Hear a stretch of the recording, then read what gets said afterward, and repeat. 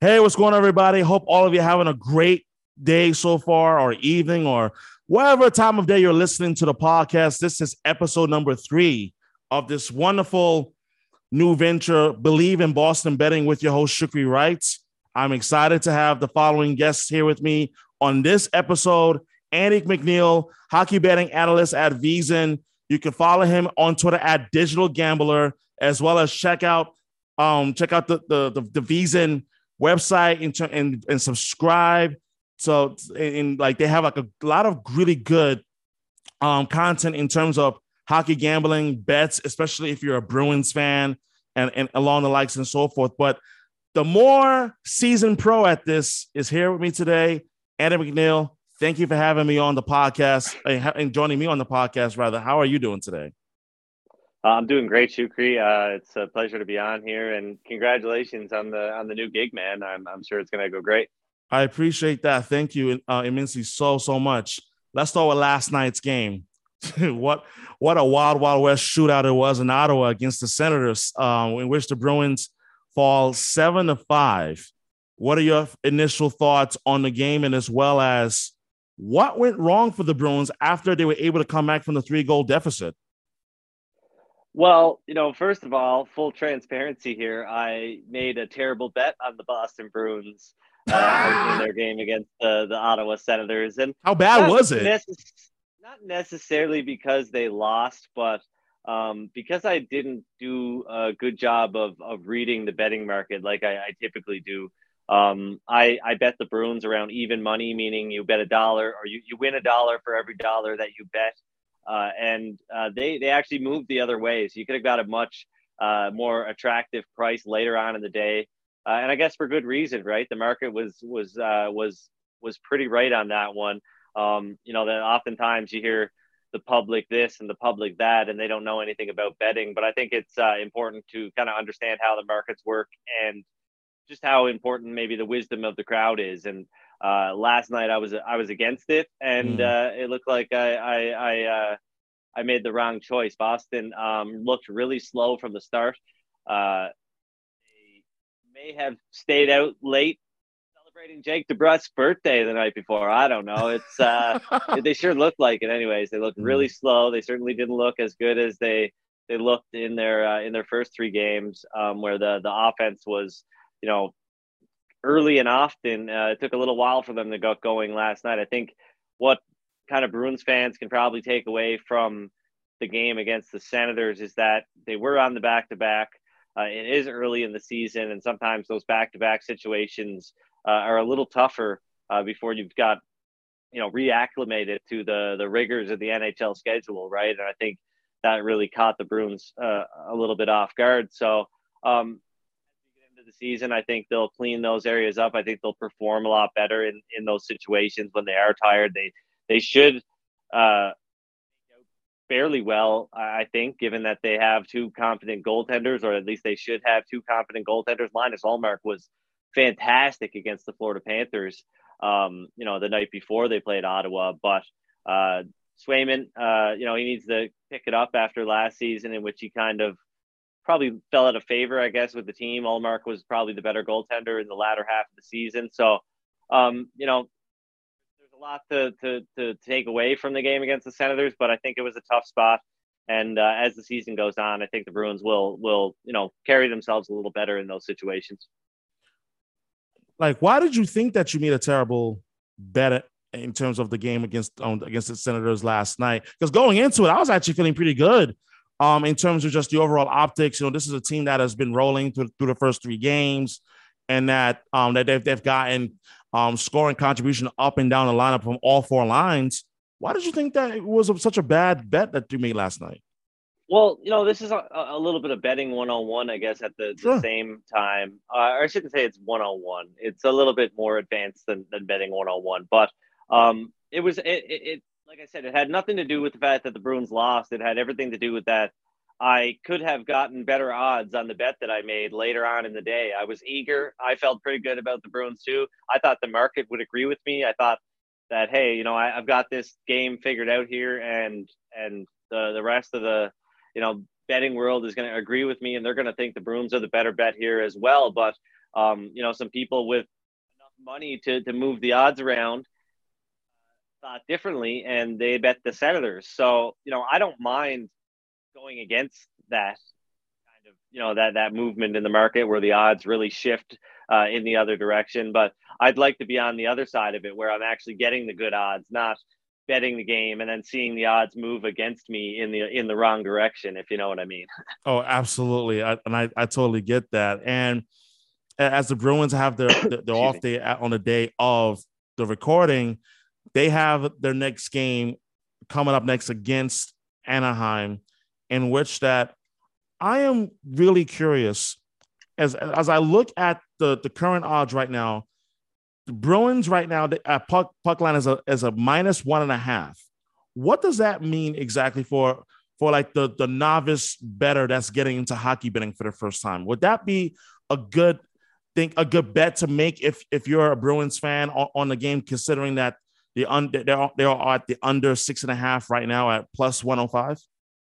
Okay, so what that means, I mean, the reason the point spread in football was created was to kind of present bettors with a 50-50 proposition, because if you've got the best team in the league playing the worst team in the league, the odds are going to be lopsided. So they had to install that handicap, to say 14.5 points. If they can stay within that margin, then, it's a 50-50 bet kind of. They've got the same sort of thing in hockey, but it's the puck line, but it's still, the same idea as the point spread, except it doesn't drift away from -1.5. You can find alternate lines of 2.5 and 3.5 and whatever, but it just means that the favorite, the team with the minus in front of their 1.5, has to cover the game by 2 goals at least. So they've got to win by 2 or more. And the other team, the team that's the underdog, they'll only they can still cover a puck line bet if they lose the game, but they can't lose by more than 1 goal. You've got to stay within that 0.5, right under that, if you're on the plus side. So they are sometimes good bets. I would say that a lot of people look at them in probably the wrong way. They see the Bruins like Boston is a relatively sizable favorite, I guess you would say, on in their next game versus Anaheim, but and that might make some Bruins fans feel a little bit uncomfortable when it comes to betting them. They might not want to lay that -185 or -190 or whatever's floating around out there on money line bet, so that they have to bet $1.90 just to win $1 for the Bruins to win the game, and that might not be very appealing to them. So they'll look and say, oh, well, if I bet the Bruins to win by at least 2 goals, I've only got to bet $1.15 to win $1, and that's a lot more attractive. But I'd say when it comes to stuff like that, you really only bet the puck line when you're a novice bettor and you're kind of just starting out. You should really only bet the puck line when you really love a team. It's actually in the games when you're looking and saying, you know what, the Bruins they're playing the Penguins tonight. They've lost a couple in a row. I really think they're gonna. I'm just making this up as I go along. Sure. Obviously, I really think they're gonna bounce back tonight and get a win. Maybe it's a close game as far as the odds are concerned, and that means the puck line in those situations might pay somewhere around 2-1. So don't necessarily stick your nose up at those longer shot puck line bets, which I think a lot of people do, and they opt to take it. Oh, Boston's a big favorite on the money line tonight, I'm going to take them on the puck line instead. And that doesn't always work out. In fact, they lost both of their games versus Anaheim last season. So, I'm sure a lot of people took that strategy when they faced off against the Ducks in 2021-22, and it didn't work out. It's interesting how you were able to go back to last season and use that as an example, how basically new bettors and those that are new to sports betting use those examples from the 2 games in which the Bruins faced off against the Ducks from last season in terms of making I guess the best educated decision possible based on the information that they know. Now, from betting to just the overall X's and O's of the Boston Bruins to start the 2022-2023 season, one of the things that stood out to me so far is is the check line. That second line for the Bruins has really been a story because none of us truly knew what we were going to realistically get from David Krejci, who came back to the States to play in the NHL after spending a year playing in the Czech Republic. What has stood out to you so far in terms of what are some of the early season impressions on what the Bruins have been able to do so far? Well, it's funny, I'm a Bruins fan, and always have been. And obviously Krejci was great, specifically in the 2011 Stanley Cup run. He led the team in points, as you know, and I'm sure everybody else listening knows as well. But I don't think I'm the only Bruins fan that wanted him for several years. It was just kind of I mean, it's easy for me to sit on my couch or in my recliner and judge an NHL player and critique his abilities, but I always knew that he was a good player, but it just seemed those last, after that Stanley Cup run and sometimes it just seemed like he wasn't really as much or up to the task as much as some of the other guys like, Patrice Bergeron, Brad Marchand, et cetera, right? And I thought he was sort of overpaid, but the second that he left, I wanted him back. And now that he's back and he's playing the way he is, I'm super happy that Krejci's back and is a member of the Boston Bruins again. I love the look of the Czech line. I hope that they can continue to, play the way they have when the Bruins are back at full strength, when Marchand and McAvoy come back and whatnot.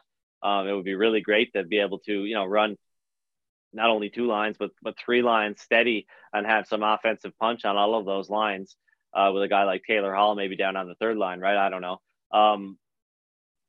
It's interesting, but I think the thing that's most intriguing to me about the Bruins this season, outside of the possibilities of what's going to happen when McAvoy and Marchand come back, and just what the Bruins defense will look like when McAvoy and Lindholm can really play big minutes together on a nightly basis. And I'm excited to see what that's going to do for Charlie McAvoy, because I think he's been kind of beat up these last few years, just kind of bearing a lot of the responsibility at both ends on his own. So I think the big thing that stands out is just the intrigue that's in the bottom six.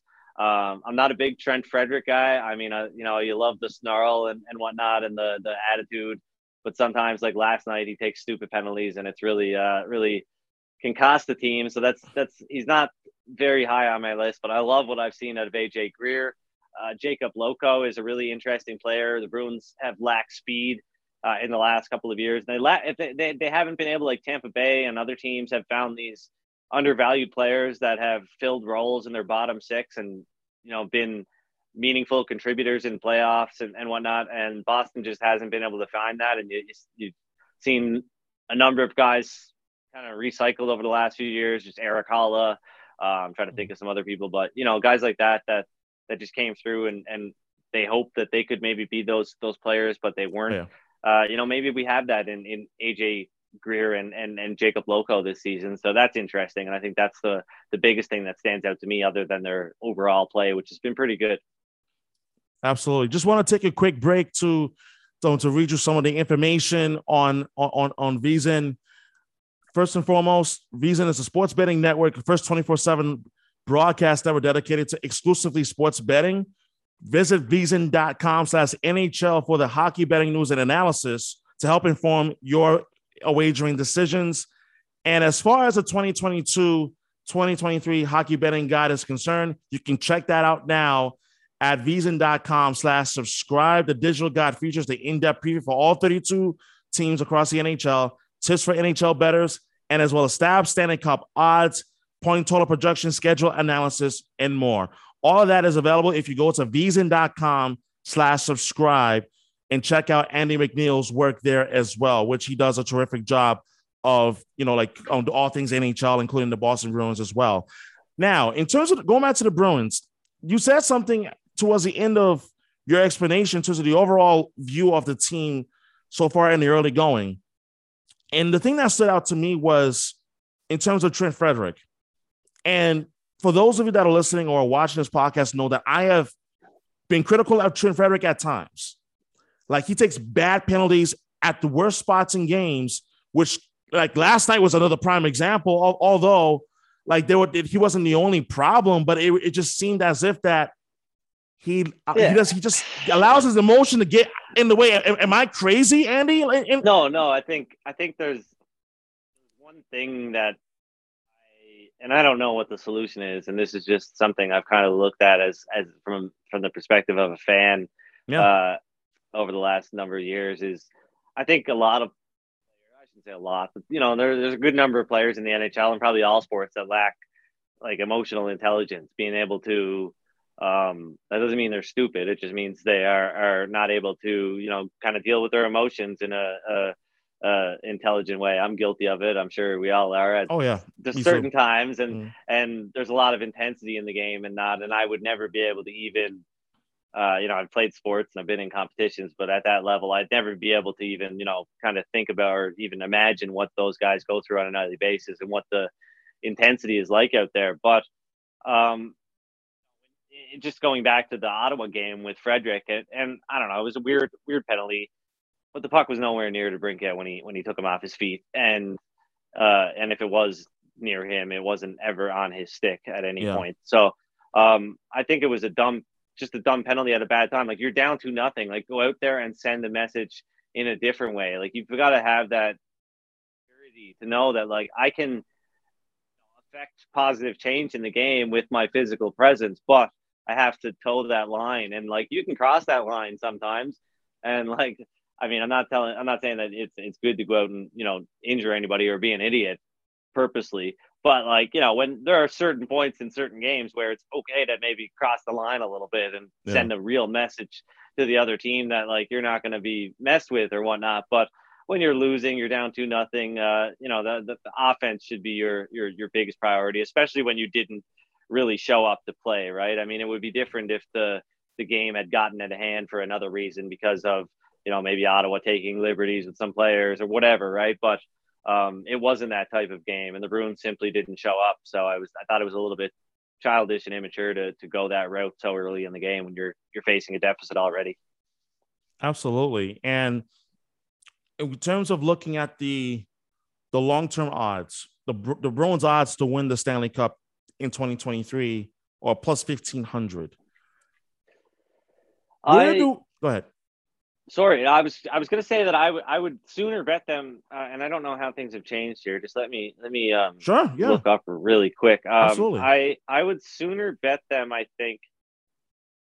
Ooh, that hurts. That took a big move here. The Boston Bruins odds to win the Atlantic Division, which I thought was a good bet in the 2022-23 NHL VSiN betting guide, where I break down all my projections and share my best kind of futures bets. The Bruins to win the Atlantic Division was one that I shared at 11-1. Now they're 4-1 to win the Atlantic Division, and that's not all that appealing at that number, given that there's still some pretty good teams that they're going to be fighting against, and it's early. But no, I was going to say that I would sooner bet the Bruins to win the Atlantic Division than the Stanley Cup, but it looks like both their Stanley Cup odds and their odds of winning the division have really improved over the last few days. It's like, how did the odds go from 11-1 to 4-1? Like what? Man, hype. the hockey market is so fickle, right? I mean, like, I should say the futures betting market is really fickle. I mean, like, something can really shift things because there's no real way to correct it. It's not like you can go place a bet on the other 31 teams to win the Stanley Cup, right? I mean, so people see the Bruins starting hot. They see the Maple Leafs starting like crap, losing to Montreal and Arizona. They see Florida not looking so hot, losing Ekblad for a long time, apparently. They see the Lightning kind of stumbling out of the gate, losing the Flyers after blowing a 2-0 lead, losing to the Rangers on opening night in pretty whatever the opposite of dominant fashion is. Lopsided, you could say. Exactly, right. So I mean, I think it's early, and in a week everything could change. The Bruins could suck and everybody else could be good. That's how hockey goes sometimes. I mean, injuries, whatever. this hot start and the kind of mediocre or poor start for a lot of other teams, I think it has a lot of people probably running to bet the Bruins if they knew they're around 10-1 or 8-1. Sometimes these things almost get overcorrected because they're not a reaction getting, but then once a team wins 3 or 4 games in a row and people start to say, oh, look, then there's almost like a rush and an overcorrection, I would say. And maybe that's what we're looking at here. I think 4-1 is a little bit too high. I mean, they're low odds, but they're a little bit too high. I think it's it's going to be a tough division to win, obviously, with those teams I mentioned. Yeah, absolutely. And I said going into the season, the Atlantic was going to be a challenge. There was nothing that would indicate that the division was going to be handed to the Bruins just because. And I've talked about it towards the end of last season, during the summer, even leading into the season, in which that I said, the Rangers are going to be a problem. And of course, there were a couple of Bruin fans that were like, yeah, okay, whatever. Rangers, like, you're not paying attention. That Ranger team in New York got even better, even with the signing of Vincent Trocheck. And I've had the chance to watch all of the games so far this season. And what has impressed me more than anything is a couple of things. Number one, I don't think there's any reason to debate as to who's the best goaltender in the world right now. At one point, it was Andrew Vasilevsky. I still think he's top 2. But for me, it's a clear number 1, Igor Shesterkin. That's first and foremost. And then number 2, you talk about the speed element, not just from the forwards, but from the defensemen as well on that team. And you compare that with the Bruins, it's scary how it's almost night and day, because the Bruins are not looked at as a team that relies on speed to generate offense. So I'll ask you, in terms of the competition within the Atlantic Division, what is one team for you that you would be the most concerned about? Although the season is very young, no one's running away from the division through 4 games. But who was the one team in the division that concerns you, and why? I mean, I think the teams are all fairly close, to be honest. Like, I think I foolishly, I guess, had Toronto projected to win the division. They're just a really great team, top to bottom, and then you get to the goaltending, and it really scares you. But yeah, I know that the perceived character issues of the team, I guess, whatever you want to call them, the softness of the team, whatever. Fact remains, they've been a really good regular season team, so that holds weight when you're making predictions on who's going to be the best team in the regular season, because they have been one of the best regular season teams, and it doesn't really matter that they haven't won a playoff round when you're talking about who's going to be the best team in the regular season. So yeah, Toronto is a team that still worries me a bit, but I think what has happened here early, you're kind of seeing worst case scenario with Matt Murray going down to injury. Now they're relying on Ilya Samsonov and Eric Kallgren, the third string goaltender, for I don't know how long. Not that Murray is going to be the savior of that team for sure, but I mean, and you've always got to worry about the Florida Panthers. They were the best offensive team in 26 seasons. Toronto was the second best, but Florida was the best offensive team in 26 seasons last year. They lost a lot with Huberdeau and Weegar leaving, and also Mason Marchment, out as well. He's in Dallas now. Had a couple of big games, I believe. So they're not as deep now, and their goaltending is concerning. But there's just a lot of teams in that division that can run and gun. I'm not worried about the Senators yet. I'm really not. I think they're going to miss the play. They're going to make the playoffs maybe 1 out of every 5 times, maybe a little bit higher. I don't know. We'll find out over the next few weeks just how real of a team they are. But and Buffalo, Buffalo. I think a good friend of mine, Michael Leboff, made this point on actually an NHL.com podcast recently, and he talked about how he thought Buffalo could be that fill that void as like the scrappy underdog team, not necessarily one that makes the playoffs, but the team that comes up nowhere, has some young talent, wins some games that they're not supposed to, and maybe is a intriguing bet because of that. Like last night, they were, I believe around a 2-1 underdog against the Edmonton Oilers, and they won that game. So, there's it's a tougher division. I think I would say I'm worried about the entire division more as a whole this season than I have been in the past couple of seasons. I think it's legitimately very fair when you talk about just the talent level from like the 3 or 4 other teams, like the Panthers, the Lightning, the Rangers, and I mean, I would even say, I mean, the Flyers, although it's very early, but the Flyers was kind of showing me a little bit of something in terms of, does the head coach make that big of a difference in terms of a cultural change? I mean, let's face it, John Tortorella he's a lightning rod, for God's sakes. And we all know what his pedigree is, what he was able to accomplish throughout his coaching career. But this is someone that the Flyers hired during the summer and said, we need someone that's going to shake up things in the locker room. And just a few days ago, and I would love your thoughts on this, you heard a quote of him basically saying that they don't have anything good. There you go. Take it over, Andy. Oh, it was so funny. It was just so funny, though. It was just he is such like, thank you, Philadelphia Flyers, for hiring John Tortorella. Like, I know they keep saying that these old coaches have to stop being recycled and whatnot. You know, we need some new blood in the game and younger. And I believe that as well. But like, let's keep recycling John Tortorella for at least a little while longer, because he is pretty entertaining. Like, when he was asked by a reporter, have you found anything about this team, any good qualities, anything you could build on? And he, like, without hesitation, no. Right. And that was before the season started. To a 3-0 start. You know, I mean, give credit where credit is due. They've won hockey games. Not only have they won 3 hockey games, but they've overcome multi-goal deficits in the last 2 to win against, you know, teams that a lot of people thought were going to be pretty good, I guess. Vancouver, Tampa Bay, obviously. But I don't think, like, the Flyers are playing very simple hockey. They've got some injuries.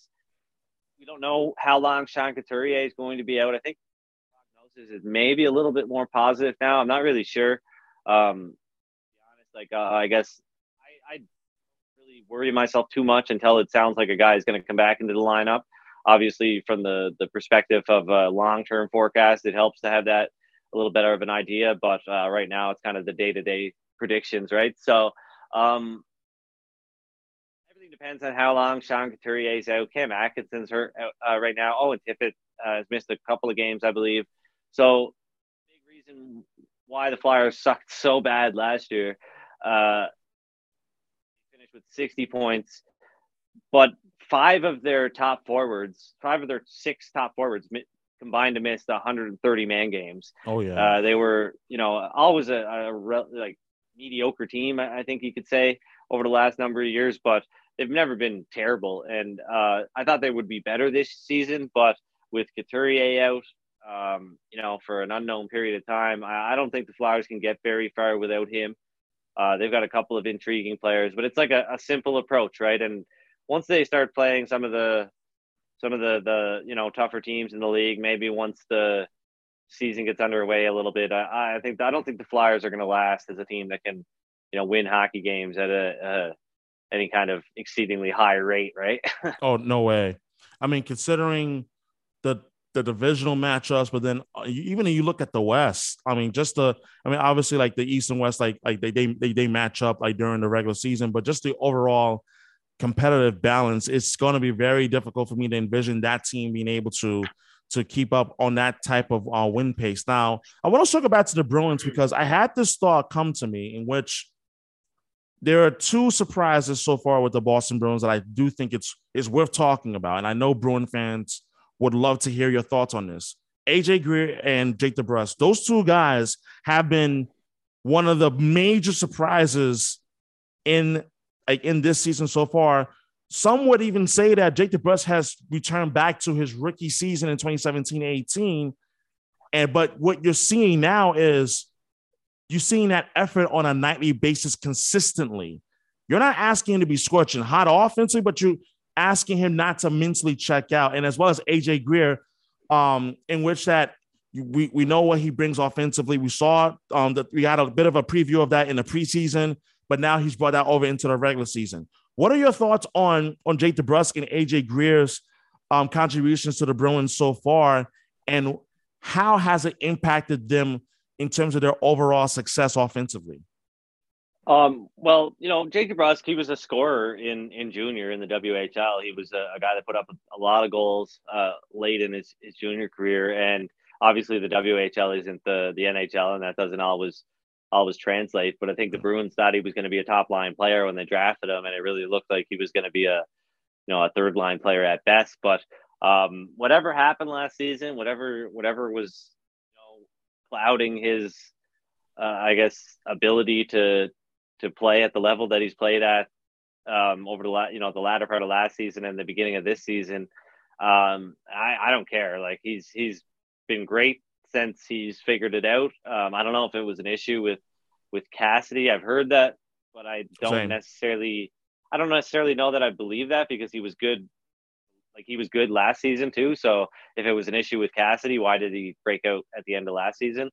But I don't know. I think like DeBrusk is a player that can, the book's not out on him yet. Like I don't think anybody can like breathe a sigh of relief. Like, oh, he's made it. He's this unreal top line player now. He's not there yet, but he's definitely improved his trajectory, which was kind of looking pretty flat there the last year or two.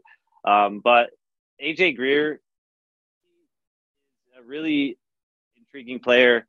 I don't know much about him. And I didn't until I was, reading some stuff over the summer. I read one article from a local Edmonton writer that did, Alan Mitchell, aka Low Tide. He hosts a radio show here in the city, but he's an old school Bruins fan too. So he wrote an article, basically something like the top 10 bargain signings for the Oilers this season, or that the Oilers could consider this season. And midway through that list, or maybe around number 7 or something like that, he had AJ Greer. And I had seen the name, I'd heard a little bit about the player before, but I never really thought too much of it. So I said, I kind of mental note of that. And then it was only a few weeks later that Boston signed him. So then when Boston signed him, I started to look into it and, saw that he had never really had any kind of breakthrough at the NHL level, never really got much of a chance, but just didn't work out in New Jersey and Colorado. But he was putting up good numbers in the American League.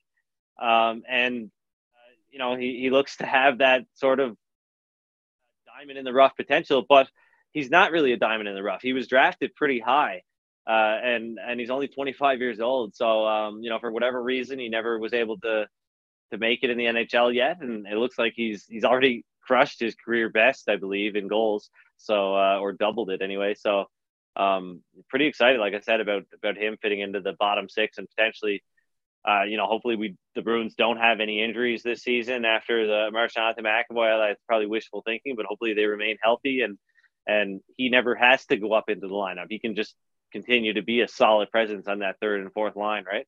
Oh, absolutely. I don't even think it's wishful thinking, because the Bruins have had some not so fortunate luck in terms of the injury front over the last couple of years. And I hope that after we get through this period of, as we talked about, to near exhaustion in terms of McAvoy and Marchand coming back from their respective injuries, that we don't have another major injury to worry about to any of the key players on the team.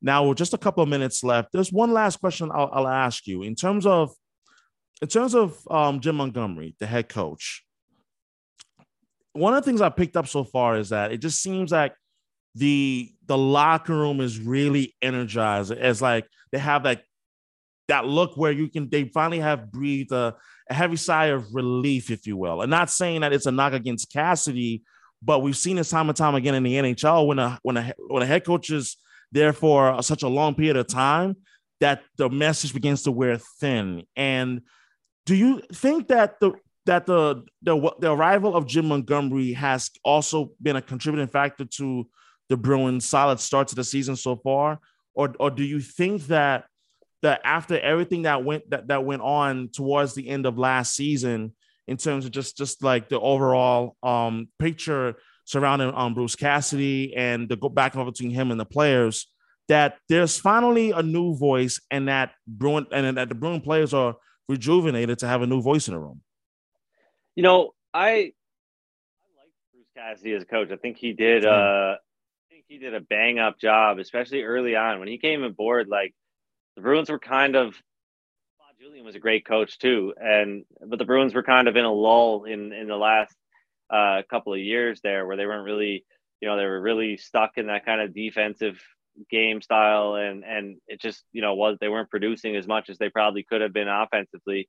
And then Cassidy came on and really kind of changed the way they played, turned their power play into something that was really, really deadly for a while there. Oh yeah. And I think he deserves a lot of credit for that. But I think in a way he kind of like capped himself off, or capped the team off in ways. Like he was reluctant to try different things. You find something that, okay, we can score roughly 3 goals a game. That's good enough. We'll just stick with this. We will never try to score 3.5 per se, right? Like, you know what I mean? Like there was no evolution with the Bruins game. It's just they got into it and they were becoming really predictable and whatnot. So I think that probably played into it. I know when I watched them last season, a lot of the time, whether it was their rush attempts up the ice, their breakouts, the way they defended, the way they positioned themselves in the offensive zone, I just found a lot of it was predictable, and with so much talent. Thank you for listening to Believe. You can show support to your host by subscribing to the show and giving us a 5-star rating on your preferred platform. Check us out at Believe.com and search for BLEAV on YouTube.